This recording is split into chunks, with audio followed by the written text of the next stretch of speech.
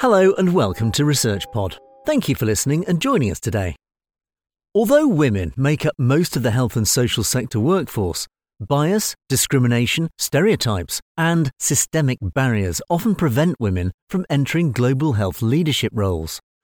Dr. Sonia Smith from the American Dental Education Association and Dr. Jean Sinkford, Dean Emerita and Professor Emerita at Howard University College of Dentistry, USA, have evaluated the disparity faced by women in this sector.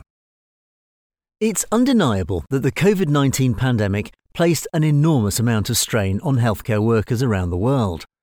While highlighting strengths in our healthcare systems, it has also brought to our attention disparities in global health leadership. For example, women in global healthcare decision-making are underrepresented. During the pandemic, only 10% of the WHO's board members were women, and 11% of countries had no woman at all within their COVID-19 task forces. As we strive to achieve the UN gender equality goal, it's important to have gender equality at the most senior level of global healthcare leadership. Dr. Sonia Smith, Chief Diversity Officer at the American Dental Education Association in Washington, D.C., and Dr. Jean Sinkford, Professor Emerita and Dean Emerita, Howard University College of Dentistry, highlight this gender inequality in their recent evaluations of the global health and social care workforce. They analysed a range of sources, including data from the UN and WHO, which indicated global gender inequality in our healthcare systems. Globally, women make up 70% of the workforce in the health and social care industry, but hold only 25% of global health leadership positions. Of the more than 100 roles appointed as CEOs and board members at global health organisations in 2020, none were filled by women. The research has found there is particular marginalisation of women from developing countries, with only 5% of CEOs being female and from low-middle income regions. Through their assessment of the role of women working in our global healthcare systems, Smith and Sinkford also investigated the barriers which prevent them from undertaking global health leadership roles and achieving parity to men.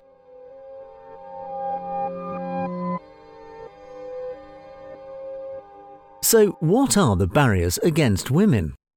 The Women in Global Health Ecological Model gives a clear overview of the 5 key factors which may prevent women from entering or advancing in global health leadership. The first factor relates to public policies, which lack support for gender-specific issues, such as pay gaps, parental leave, childcare, sexual harassment, or elder care. Smith and Sinkford believe establishing policies in these areas will not only serve to support women in the workplace, but will also impact on gender equity in society.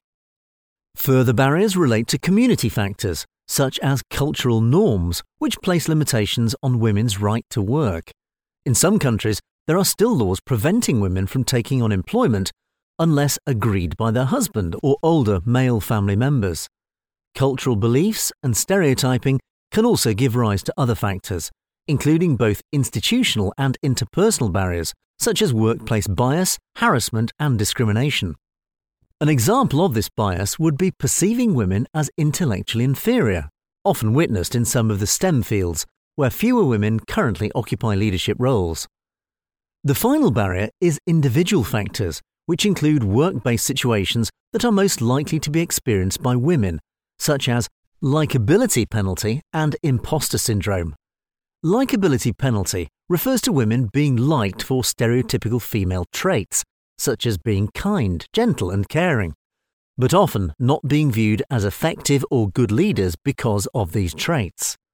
Imposter syndrome is when a person has chronic self-doubts about their professional and intellectual capabilities or feel they are not enough irrespective of their ability or achievements.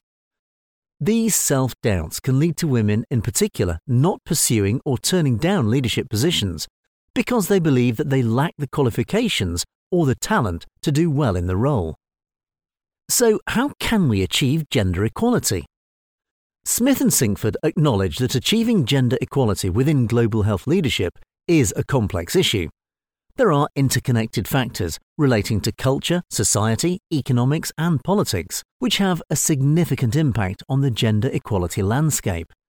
Smith and Sinkford believe a more gender transformative leadership, or GTL, approach is needed. GTL focuses on eliminating power imbalances by disrupting the current system of thinking and then reframing roles. This approach could help to remove systemic bias and discrimination towards women in the global health workforce. Another key tool to support GTL is gender mainstreaming, a strategy that aims to achieve equality through developing gender-inclusive policies. Gender mainstreaming focuses on addressing gender inequality to help counter historic inequality for women in relation to health. It also aims to reduce stereotyping and bias relating to gender. Smith and Sinkford's research revealed a need for more analysis that incorporates gender mainstreaming. This includes collecting data for all gender identities to assist with monitoring and future planning. The researchers also emphasised the importance of collecting and using data to help provide global recognition for women working in global health and social care. Increasing women's visibility within the sector may help them to gain recognition for their efforts and assist with career advancement. Smith and Sinkford believe training is vital for GTL and gender mainstreaming to be adopted and implemented at all levels within the health sector. They also note the importance of specifically designing leadership development programs for women, as well as mentoring and networking schemes led by women in senior positions to coach and support more junior women within the sector. Smith and Sinkford insist the fight for reform must continue at all levels, as health equity and equal opportunity belong to all women, men and non-binary persons around the world.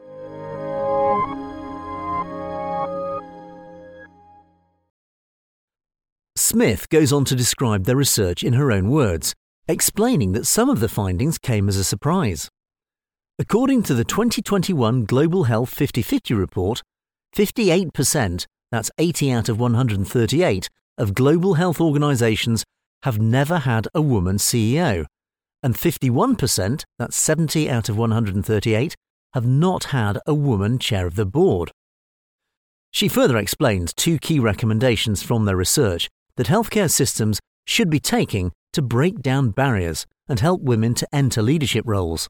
Firstly, to conduct gender analysis and related policy or programs audits and design GTL approaches to address structural barriers to change.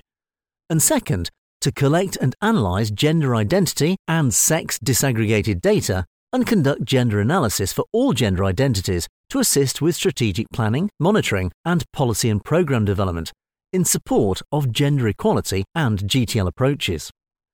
Lastly, Smith tells us which topic areas are still under-researched in relation to gender inequality in the health and social care sector. Future research on barriers and solutions to inequality in global health leadership should include the experiences of gender identities beyond persons whose sex at birth are male and female. Additional research is also needed on workplace violence and sexual harassment in global health organisations, with a gender analysis focused on intersecting identities.